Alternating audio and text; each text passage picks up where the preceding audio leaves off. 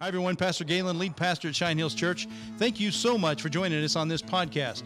We hope that these podcasts will be a real encouragement to you on your spiritual journey. You can also connect with Cheyenne Hills at CheyenneHills.org. Hope you enjoy the program. We are across the street and around the world, Cheyenne Hills. Well, hello, everybody, and welcome to our podcast. I'm glad you're able to join us today. And we are in Genesis chapter 17, That's and right. This is the covenant. We get to change names today. It feels like this is a momentous occasion because we've talked about this for I don't know how many podcasts now. Hey, but we were just talking about a graduation. Yes. This is graduation for is. Abraham. He goes from Abram to Abraham. Abraham. So Yeah. there's a graduation it's right a there. big deal. This is a lot of graduations going on. You guys graduation parties around and stuff? My nephew graduated Okay. from Burns, which was really cool, and I know that there's some around and stuff. But Perfect. yeah, we're in the So they've already graduated. They and then did. East is Central is when? East is today, Okay. and then Central is tomorrow, I believe. South was yesterday. Now, Yeah. which one? One of them's in Frontier Park. I think all of the high schools in Cheyenne All are. three high schools. Yeah. That's cool. Or four actually, if including Triumph. Triumph. Yeah, I think that was where theirs was too. But yeah, hopefully they'll be able to transition back home next year. Is for- that just be distancing? Is that the main I reason? believe so. All right. So that they're not limited in the number of seats that they can have. Gotcha. I don't know. I'm really speaking out of turn. I could be wrong, but Well, that's what I've Yeah, heard. but you're Julie Fogg and you know stuff. So I I'm know going some with stuff. it. I'm going to go with it. I know little stuff. Well, let's go to Genesis stuff. Genesis chapter 17, because this. Now, do you have your power phone? Because I you do. have. You remember you had a little ditty you were going to read about Abram and Abraham. I thought. oh, and then changing from Abram to Abraham. Yes. See if you can All find that, right. and I'll read this. And if you do, give me the thumbs up. And when Abram was 99 years old, the Lord appeared to Abram and said to him, I am God Almighty. Walk before me and be blameless, that I may make my covenant between me and you, and may multiply you greatly. Then Abram fell on his face, and he said, and God said to him, Behold, my covenant is with you, and you shall be the father of a multitude of nations. No longer shall your name be called Abram, but your name shall be called Abraham. For I have made you the father of a multitude of nations. I will make you exceedingly fruitful. I will make you into nations, and kings shall come from you.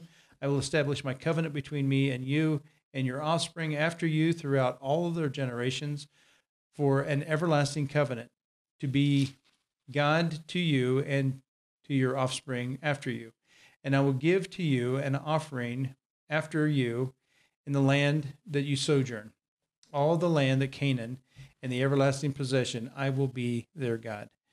So this is a covenant. God's making a big promise to Abram. And he said, I'm going to change your name, because I think that the word, did you find anything about that? Well, so I was curious because, whenever there is a name change, it really is Something denoted meaning. in the meaning of the name, right?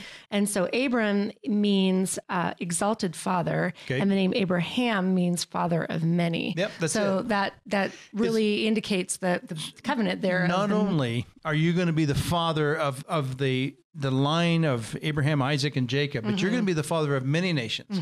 And he had a child now with his Sarai's maidservant. handmaiden servant, and that's Ishmael, and that's a multitude of nations, and certainly. We as Christians, we claim Abraham because we are grafted in, if you will, and so he is Abraham, father of many, and so I think it's a powerful picture, and we're going to see a little bit of a name change with Sarai next time we read.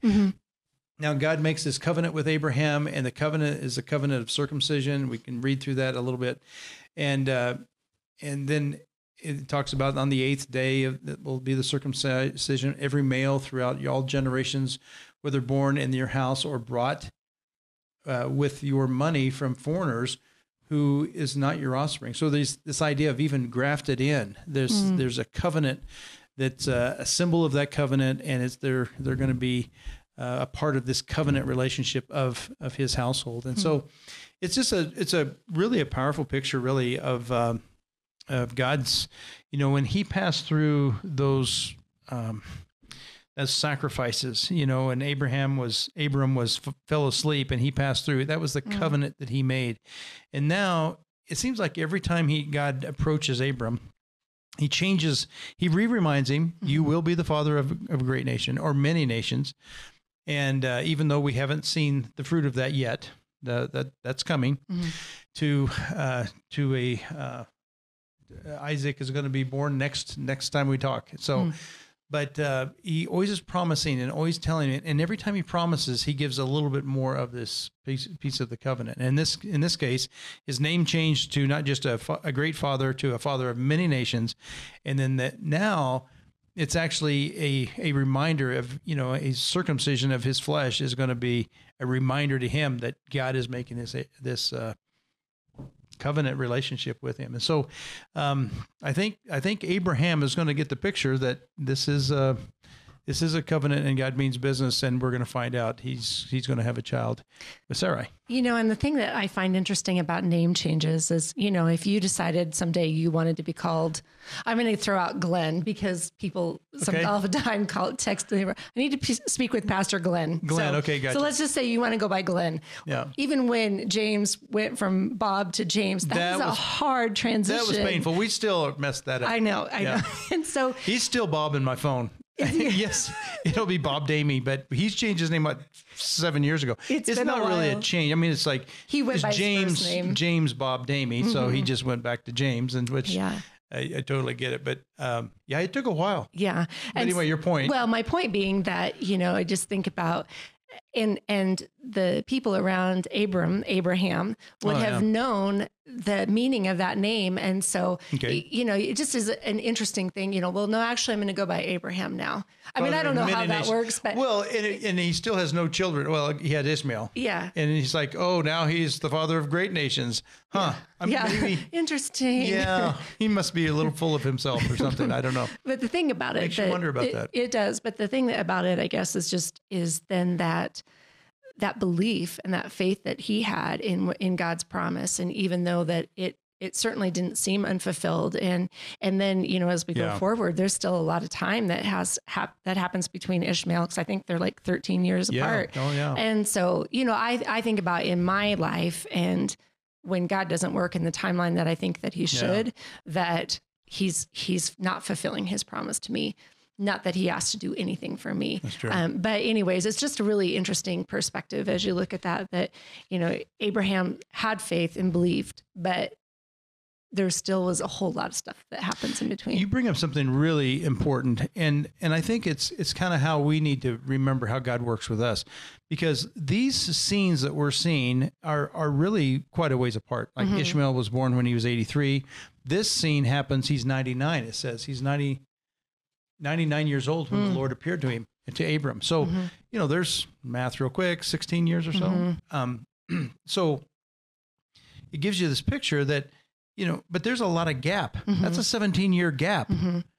And so for him to remind him of all these things, because you would start thinking, okay, this isn't, I don't know what God's got in mind, but it's, the sun is setting on my time. That's right. My time, the hourglass. And, I talked to a lot of, I don't know, counseled several 30-year-olds, especially young gals. And they, even one just recently.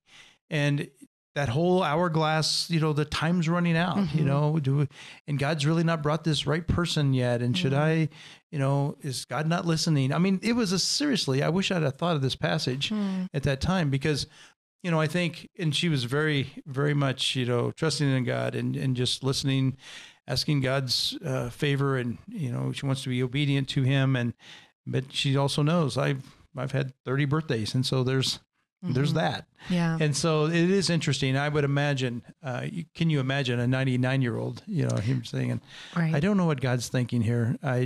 He's got a plan, I guess, but I don't have a clue what it is. So yeah, and certainly, like you said, out of childbearing years and all those things. And I really did cling to this story when we were going through infertility and just feeling, and it wasn't that God had promised us children either. That certainly that was a desire of my heart, desire of our hearts, but it wasn't necessarily, maybe it wasn't meant for us. I'm so grateful that it was, and that we were real able to have test 3 kids, but test of your faith, wasn't it? It sure is. And so, Yeah. but I think seeing this in scripture really helps to have some understanding of just what God's plan is and where he's going. That's good. It's his promise and his covenant with us. So there you go. Genesis chapter 17. And we're going to see really next week, Sarah's going to change her name and we're going to see what happens there. Well, thanks so much for joining us. I hope that you will tune in again as we continue to plow through Genesis.